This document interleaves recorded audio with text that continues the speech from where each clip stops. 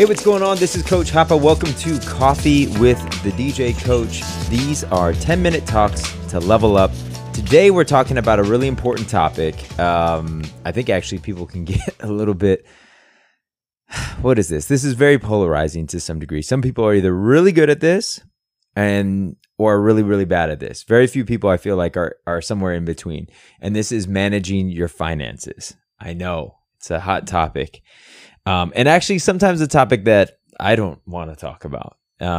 So let's see. Let's start here though. Let's start with this idea of value.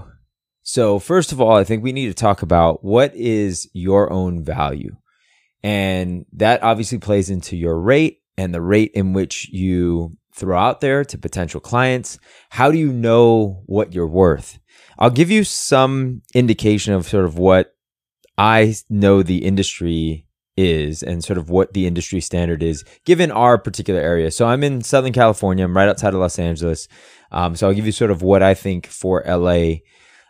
Most of the venues, that are booking DJs, so clubs, bars, lounges, any place that is booking DJs on a fairly active basis are usually paying anywhere from like $50 on the low end an hour on up. And probably it kind of caps out for most of those gigs at about $100 an hour. And this is you not needing to bring any equipment. You just needing to bring yourself, your laptop. They already have some gear.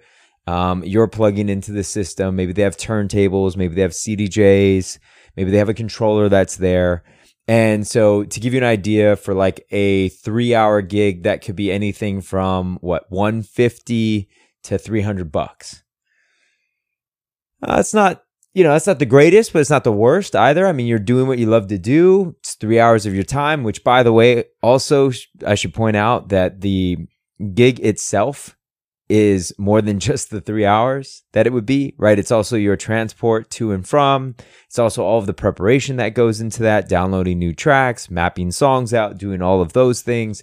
And so to look at it purely as that's just 3 hours of work is not quite the same as, let's say, 3 hours of office work. So if you were in an office working for 3 hours, that sort of would be different than like a 3-hour DJ gig. To me, a 3-hour DJ gig is like a full day. Like that is, you could look at that as like an 8-hour a day to some degree.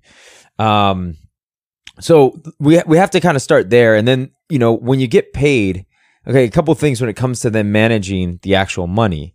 First of all, how are you getting paid? Like what is the actual currency in which you are getting paid? Are you getting paid cash? Are you getting a check that's coming in the mail? Are you getting paid on site? And you're getting a check, you're getting handed a check right then and there. Are they, paying you with some sort of a credit card and you need to be able to accept a credit card? Or is it one of these other sort of new school forms of payment like Cash App, Zelle, Venmo, one of those. So I think it's important to have those all set up, or as many of those as possible. Most of these, like Venmo, Cash App, you don't actually have to pay to set up an account. So it's probably worth grabbing your handle, your username, right? DJ Hapa. Don't grab that. It's already taken. And having that ready to go, just in case that's the form of payment that somebody wants to make. In my opinion, you want to create as little friction as possible. So if this person is trying to pay you, you want to make sure that they can pay you as easily as possible. So if you're like, oh, well, I don't have Venmo, but they only want to pay you through Venmo. And you're like, I just don't have Venmo. Now you're going to force the person who's paying you to try to like get a Cash App or figure this out. Or, all right, well, maybe we'll just send you a check. No, get paid as soon as you can. So I think what you can do to be proactive on your side is to make sure that you have all of those set up. The other thing, I kind of mentioned accepting credit card. Every single one of us should be able to accept a credit card. Now, there's a processing fee that's attached with most of that, but you should be able to accept it. And there's a lot of times in which somebody's willing to cover the fee. So, sort of a general fee would be like a 3% processing fee. because that's what you're going to get charged on your side.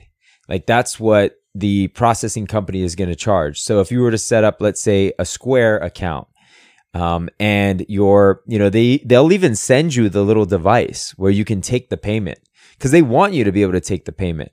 And then the only thing you have to factor in then is making sure that percentage gets covered. Now, 3% of like $100, that's not bad. It's $3.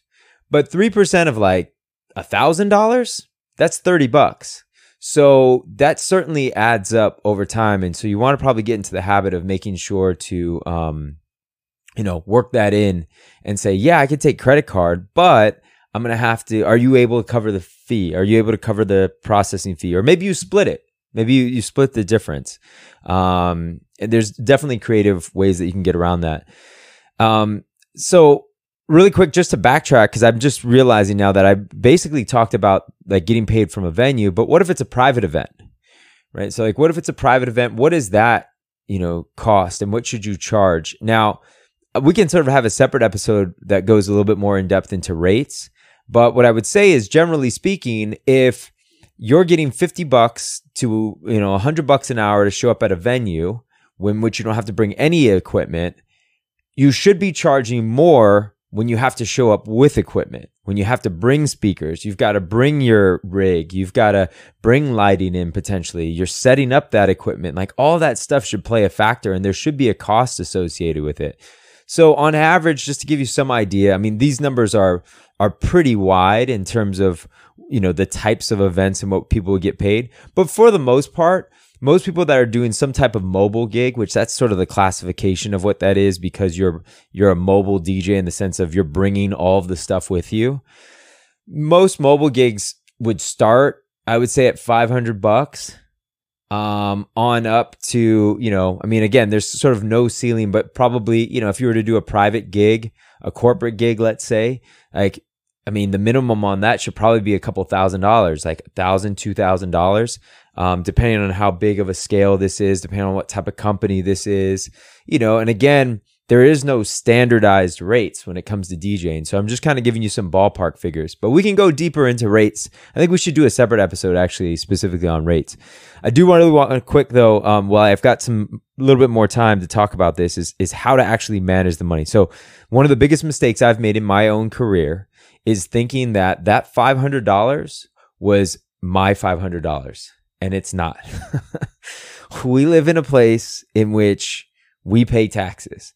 So you've got to consider that, right? Like right off the bat, you've got to factor that in. And in some cases, it's like 40% of that money is taxes. You should think about it in that way. Now, without getting too far into it, one of the best strategies that you could do for yourself is to set up a business.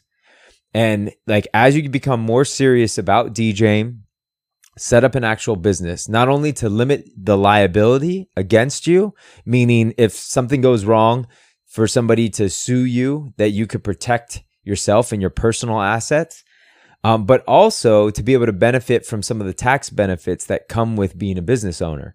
So you may have heard the term or you may have heard somebody be like, oh, it's this dinner, no worries. This dinner, I'm just going to write this off, right? Like a tax write-off, in which essentially, in a real basic sense, you take your income, the money that comes in that you're actually getting paid from the client, and then you take the expenses that would go against this that are business expenses. So something like your laptop, for instance, that's specific to DJing, or your DJ controller that you just bought and you upgraded to, or, runs the gamut of what you could use as a write-off. However, I will say this. Well, here, so let me finish that thought. So basically your income, let's say your income was 10 grand. Let's say your expenses were 8 grand. So essentially profit, you made 2 grand. That's what you would be taxed on, is the 2 grand.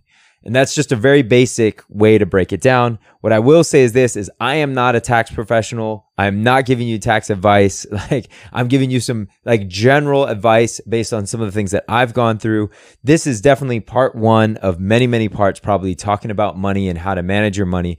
But probably the biggest piece of advice I can give you right now is that $500 is not pure profit. That $500 is not all yours. So don't go out and just start spending it like it's all yours. Like, get into the habit of putting some money away, saving money, being very diligent about what you actually record and what you keep and the records that you have, because all of that's going to be really helpful come tax time and as you're starting to plan for the future of your DJ business. I hope this was helpful for you. I'll see you on the next one.